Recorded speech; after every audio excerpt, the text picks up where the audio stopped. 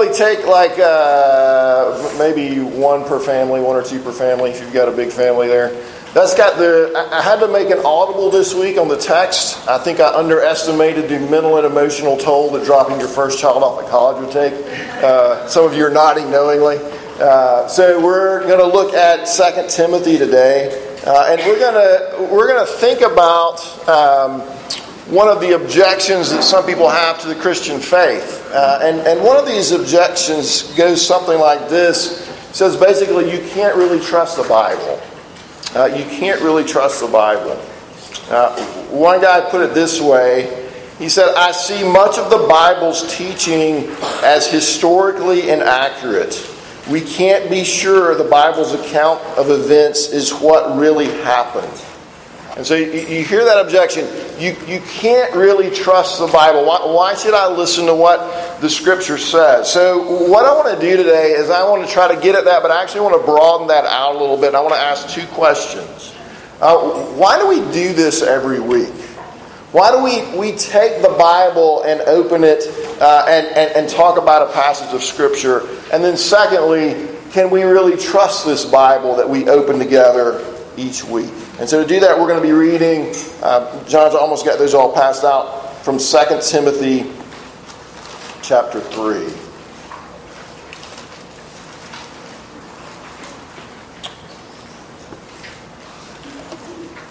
I'm going to start reading in verse 10.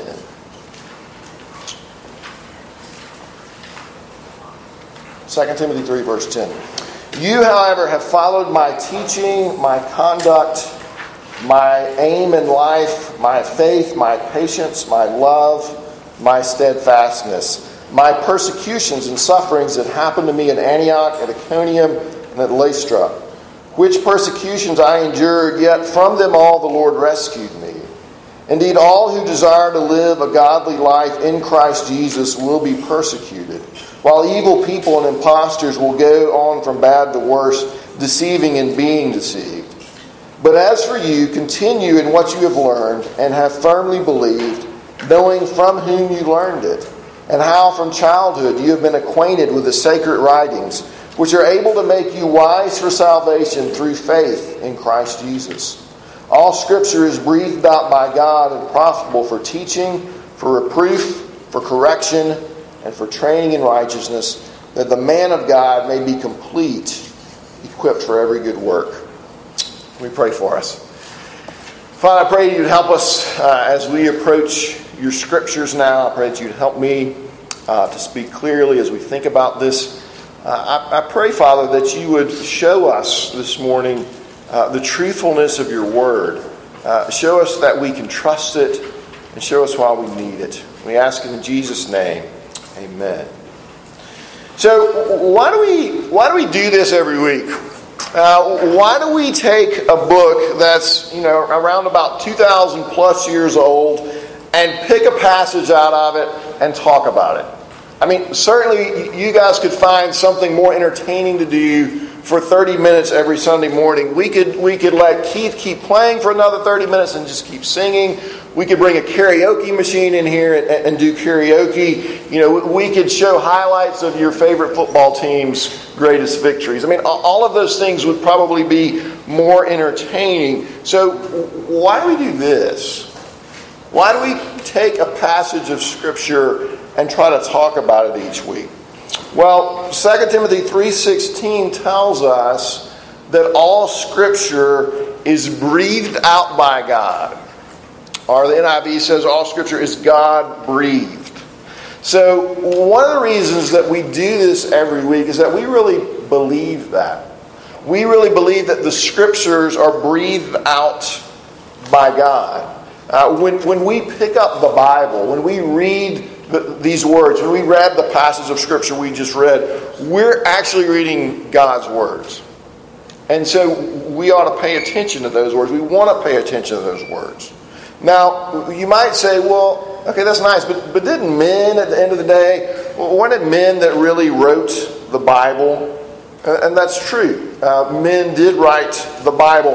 God didn't sit down in heaven and type out the Bible on his MacBook and then send us all a PDF file to open. I mean, if he had done that, many of us would still be trying to get the file open. But Peter tells us in 2 Peter chapter 2, no prophecy was ever produced by the will of man, but men spoke from God as they were carried along by the Holy Spirit. So what Peter and Paul are telling us is that yes, people wrote the Bible, but God directed them in what they were writing. He used where they lived and their education and their personalities to shape what they said, so that what they said, the words that they wrote down, were exactly what God wanted to be written down. You think of light coming through a stained glass window and the way that looks. The men were like the stained glass window, but God designed them. He designed that stained glass window so that what was produced was exactly what He wanted to be produced. And so these words that are men's words are also the very words of God. And because of that, they're true words. And they're words that are faultless and without error. This book claims that its words are true. And they're true whether we choose to accept them or not. They're true words. The events recorded in the Bible actually happened. They're God's words. Now, here's one reason that's important. I want you to imagine for a second that you're trapped in a giant national forest and a giant forest fire has broken out. And you're trying to find a way out. Wouldn't it be great if you had a word from above?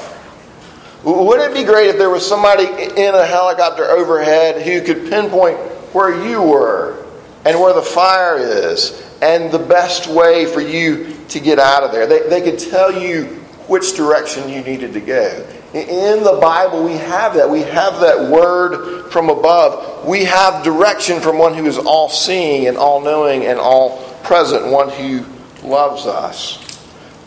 When your computer breaks down, I mean, who would you rather talk to? You know, the guy in India or wherever that's making 25 cents an hour that you can't understand what he's saying? Or would you rather talk to the guy who made the computer? Would you rather have Bill Gates on the phone? You know, that's an easy choice. In the Bible, we have a word from our designer. We have a word from our creator that we need to hear. And so that's one reason why we do this every week. That we have this word from above. That's one reason why we study the Bible in small groups, as we've mentioned some opportunities to do. That's one reason we encourage one another to store the Word of God up in our hearts through memory and through reading the Bible, because these words are God's words. They're breathed out by God. Now you might ask at this point, okay, well, how do I really know that? How do I know that these words are actually God's words? How can I trust these words to be God's words? Esther Meek defines knowing this way. She says, knowing is the responsible human struggle to rely on clues, to focus on a coherent pattern, and submit to its reality. And then Jesus' illustration, those of you who are old enough, excuse me, can remember in the 1980s, pretty much any shopping mall you would walk into would have these big pictures of, they look like multicolored dots. All right, you may remember these. And the idea was that you'd walk up to these pictures, and if you stare at them long enough, and I think you kind of had to back away from them and kind of let your eyes sort of do something funny. But eventually you would see this three-dimensional shape start to form in your field. Does anybody remember these? Okay, all right. Okay, good. It's like y'all all thought I was crazy. It's like a bad drug trip. No, I'm just kidding. Eventually you would see these 3D shapes start to focus. And, you know, it seems like they were always dolphins or maybe spaceships. But anyway, Meek says that the process of learning is a lot like that. It's a lot like trying to see those shapes come into focus. The process of knowing something is like trying to see those shapes come into focus. And this is what she writes. She says there's 3 stages to it. Looking at the picture, struggling to look through it at something yet unknown, and looking through the picture at the 3-dimensional image. The struggle and the switch that prefaces our seeing the dolphins reveals a kind of toggling. At some point in time, or over a period of time, from one way of viewing the picture to another way of viewing the picture. We move from looking at particulars to looking through them at a farther focus, relying on them to see something else that bears little resemblance to them. And so what she's saying is, when you come to know something and come to trust in something, the idea is that you look through the clues, and as you look through the clues, you begin to see this pattern form. And as you see the reality of this pattern that's formed, you submit yourself to that reality.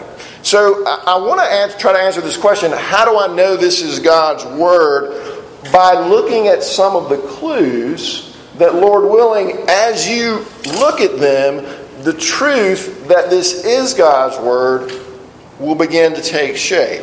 All right? So here's where we're going to start. And I gotta steal somebody's sheet. So because you talked to one of the announcements. Just kidding. I'm just kidding. Look at the second sheet, the second paragraph. That's what that's called. The second paragraph here. This is taken from the Westminster Larger Catechism, and excuse the archaic language, but how does it appear that the Scriptures are the Word of God? And it starts by saying this: the Scriptures manifest themselves to be the Word of God. And what does that mean? It says that the Scriptures show themselves to us that they are the Word of God. Well, how do they do that? What are the clues? How do they show themselves to be the Word of God? And they list several things, and I'm just going to hit these briefly. First of all, they say, by their majesty and purity, they manifest themselves to be the Word of God. If you read the Bible, you see that this is a majestic book. As you read the Bible, you see this is a pure book, that it doesn't contradict itself. Secondly, by the consent of all the parts and the scope of the whole. What they're saying there is this whole book from beginning to end fits together to tell one story. Now stop and think about that for a minute. This is a book, a collection of writings, a collection of 66 books that were written by 40 different people over the span of at least 1,400 years. And it all fits together to tell one story of God redeeming His people from their sins. This whole thing fits together from Genesis to Revelation to tell one story, even though there are 40 different human authors. Number 3, how does it show itself to be the Word of God? By the scope of the whole, which is to give all glory to God. We'll hit on this again in a minute, but the Bible doesn't paint a flattering picture of the people in it. If I was making this up as one of the apostles, I'd certainly cast myself in a more favorable light. But from the beginning to the end, the heroes of the Bible are constantly messing things up. From David committing murder and adultery to Peter denying that he even knows Jesus. The Bible paints this picture of sinful men and yet this gloriously awesome, loving God. Fourthly, how they show themselves to be the Word of God. By their light and power to convince and convert sinners. 1917. The Marxists took over Russia and they began to print millions of anti-Christian tracts. And they would include Scripture in these tracts in order to make fun of it and to point out what they thought were mistakes in the Scripture. But before too long, they had to quit printing these. You know why? Because people were reading these portions of Scripture and getting converted reading them. And so the Bible is powerful, and it's able to convict and to convert sinners. Number 5, to comfort and build up believers unto salvation. And that's simply saying, look at the way the Bible has been used in people's lives. Look at the way it impacts the life of believers and how it shapes you and changes you and comforts you and encourages you. Let me give you a couple more reasons. They're not on this sheet. They're taken from a book called Tim Keller called The Reason for God, and they're from chapter 7. If you want to go back and look at this, if you've got that book. But they relate specifically to the Gospels and to the life of Jesus. Because you'll hear people say, well, those Gospel accounts are just legends. They're just things that were made up by the early church. So let me say a couple things in response to that. Number one, the Gospels were written too early to be legends. And what I mean by that is that they were written too soon after the events that they actually depict to be legends. The four Gospels, Matthew, Mark, Luke, and John, were written at most 40 to 60 years after the events that happened. Paul's letters, which talk about Jesus' life, death, and resurrection, were written 15 to 20 years after those events. So when the New Testament writers were writing these letters and claiming all of these things happened, there were still a lot of living eyewitnesses around. There are a lot of people who had seen these events. Paul says that 500 people saw the living Christ at once. Mark tells us that the man who helped Jesus carry the cross was the father of Alexander and Rufus. Like I care, why would he put that in there? Why does he see fit to add that detail? You put it in there because it's really happened, and you want to tell people, hey, go talk to Alexander and Rufus if you want to know the truth of this. Go talk to there's 500 people around who can tell you that these things actually happened. But it wasn't just the supporters of Christianity who were still around. The opponents of Christianity were still around as well. And Christianity never gets off the ground if these things didn't happen. Because there would be plenty of people around saying, this did not happen. We were there and this did not happen. But that didn't happen. Everybody knew what had happened. Paul, talking about the events of Jesus' life, says to King Agrippa, these things were not in a corner. Like, these things didn't happen over here where nobody saw them. These were public, historically verifiable events. The Gospels were written too early. The New Testament documents were written too early to be legend. And just to kind of show what I mean by this, if I stood up today and said, there was a guy at Wofford 25 years ago who died on a cross and rose from the dead, there would be people around Spartanburg who would be able to speak to that. Okay? It was the same way in this case. There were people around as these things were being written and distributed who were eyewitnesses to these events. Number two, the content. Why are these not legends? The content of the Gospels is too counterproductive to be a legend. A lot of people today, if they're trying to discount the Gospel, will say, well, the church just made this up to gain power and build their movement. But that doesn't really make any sense if you go back and actually read these. For instance, one of the biggest controversies in the early church was whether the Gentiles were going to have to be circumcised to be included in the church. It was a big deal. And if you're making this up, it might have been helpful to go back and write something in that Jesus said about this, since you're followers of Jesus. But Jesus doesn't speak to it at all. And nobody thought to go back and write something in, because you just wouldn't do that, because he didn't speak to it. And so they had to figure this out. Another reason, the crucifixion is not something that you would make up if it didn't happen. Both Jews and Greeks of that day would have automatically assumed that Jesus was a criminal. Why do you make the leader of your movement look like a criminal? Why do you have him be crucified if that didn't actually happen? Why do you have Jesus saying on the cross, my God, why have you forsaken me? That doesn't sound very heroic. Why do you depict the apostles, the disciples, the leaders of the early church as petty and jealous and constantly slow to get it? Why do you write that Peter was cussing and denying that he even knew Jesus? You don't do that unless that's actually what happened. These are things that actually happened. Well, some clues from the larger catechism. Some clues from Keller's book, Reason to God. And then I want to give you one more clue. And this is from C.S. Lewis. C.S. Lewis wrote, I believe in Christianity as I believe that the sun has risen, not only because I see it, but because by it I see everything else. In other words, one of the reasons I believe in Christianity is because it sheds light on everything. It makes sense of reality in a way that no other system of thought can.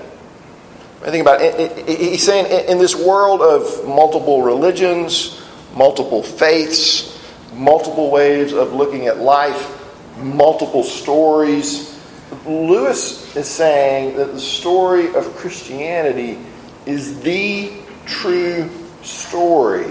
And it's the only story that makes sense out of everything else. It's the key to the puzzle. It's the key to us seeing how everything fits together. The Christian story makes sense of our world. It makes sense of sin and evil and morality. It makes sense of life and death and joy and pain, of laughter and tears in a way that no other story does. By its light, we see everything else. By the light of the sun, we see everything else. Now, I guess that's 8 clues for us to look at. And if you're wrestling, maybe you're here today and you're wrestling with whether to believe that the Bible is actually the Word of God. And I think that's great, and I encourage you to continue to do that. I hope you'll continue to look at the clues and to think about the clues. But I hope in the midst of all that you'll also ask God to help you look through the clues. I hope that you'll also ask God to help you to see what those clues are actually pointing to. That this Word is His Word. Look back at the catechism question again at the end. It's on the third line from the bottom. It's given all these reasons for us to think about. Here's how the Bible shows itself to be the Word of God. And then it says this: but the Spirit of God, bearing witness by and with the Scriptures in the heart of man, is alone able to persuade it that they are the very Word of God. Now, what are they saying?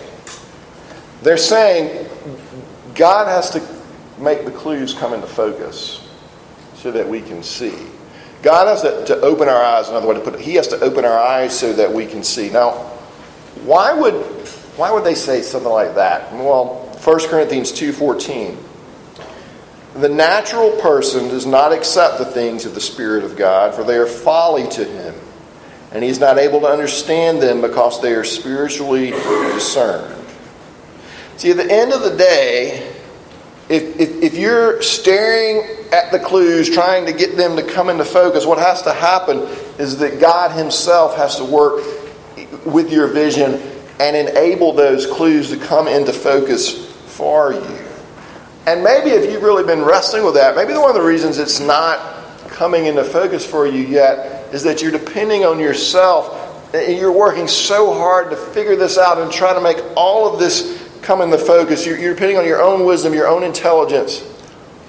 And I would encourage you to cry out to God in the midst of that. God, would you use your word and by your Spirit, would you help me to see that this is your word?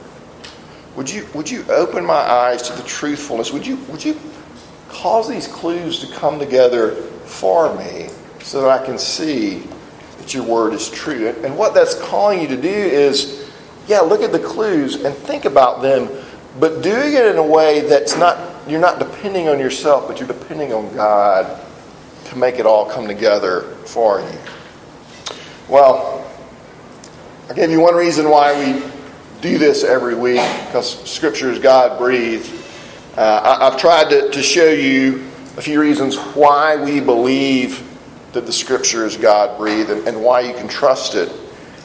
What I want to do now is to come back and give you one more reason that we do this, that we open the Scriptures every week, and one more reason you should open the Scriptures on a regular basis yourself. Look at verse 15 of our text. and how from childhood you have been acquainted with the sacred writings, which are able to make you wise for salvation through faith in Christ Jesus. The second reason we do this, the first is that they're God-breathed. The second reason we do this is because God uses this. God uses this book. God uses this story to rescue men and women from darkness, to bring us into salvation, to bring us into a relationship with Him. This is the story of how God delivers us from meaninglessness and despair. This is the story of how God rescues broken people and makes them whole.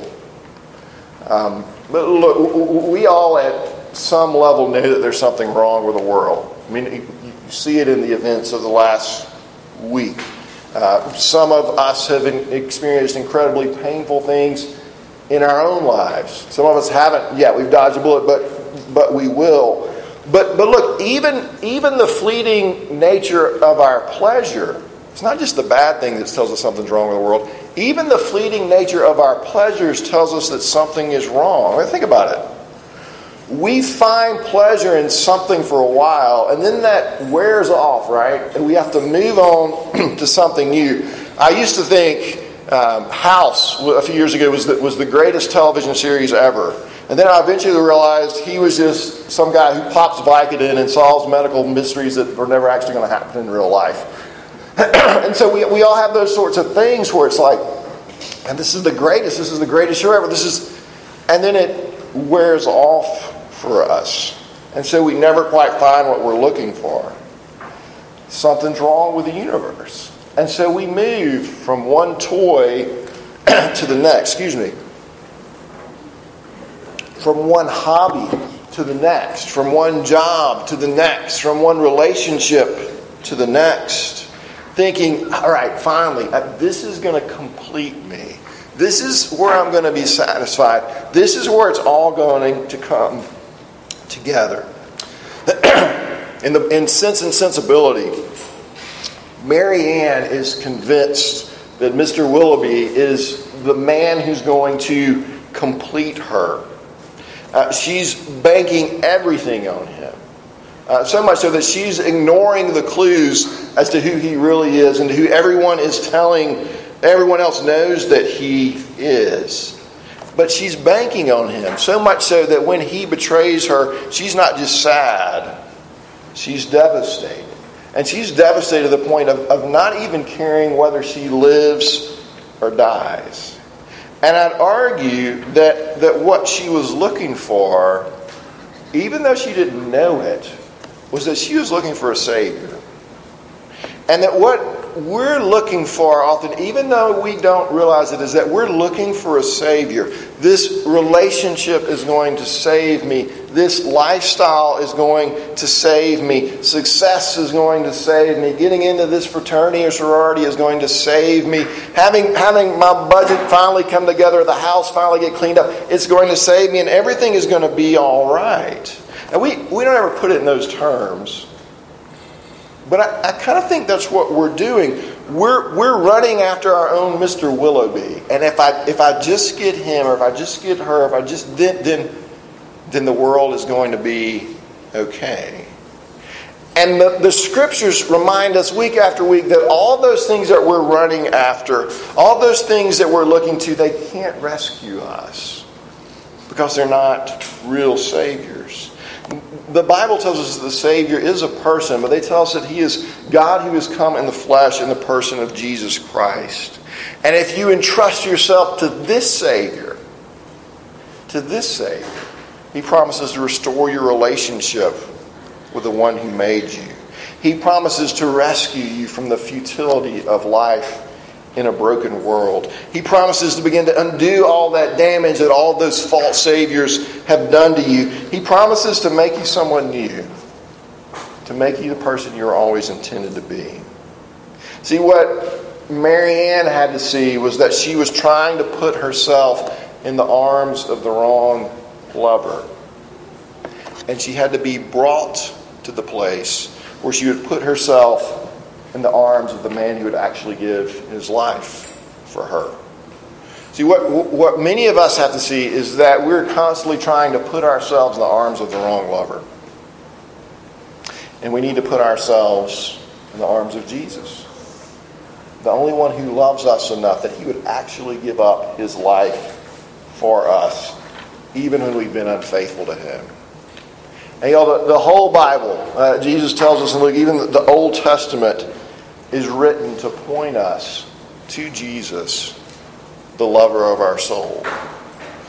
So that more and more we learn as we bathe ourselves in the Scripture, as we immerse ourselves in the Scripture, we learn to put ourselves into his arms and not the arms of all the false saviors that we're so constantly tempted to run to.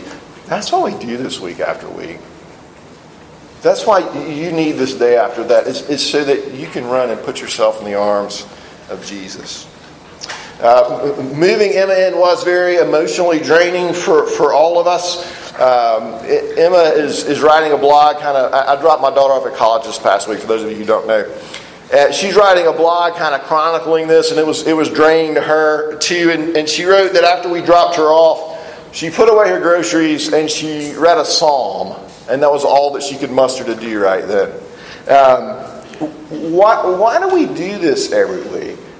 It's so that when you get dropped off at the dorm, or when you drop your children off at the dorm, or when whatever stressful, hard situation comes into your life, you'll pick up a psalm and read it. Why do we do this every day? Why do we do this every week? Why do you need to pick it up every day? Because it's creating tracks in your heart. It's creating a habit in your life.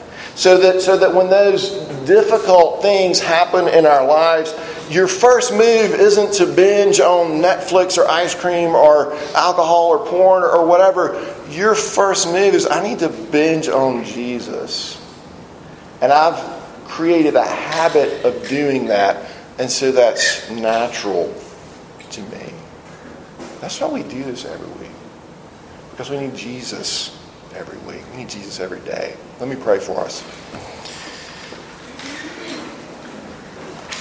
Father, thank you for your word. Thank you that it is true and powerful and comforting, and that it brings us to you and keeps us in you. Help us to trust that it is true. Help us to believe it. Help us to rely on it. Help us to read it and get it inside of us. We ask it all in Jesus' name. Amen.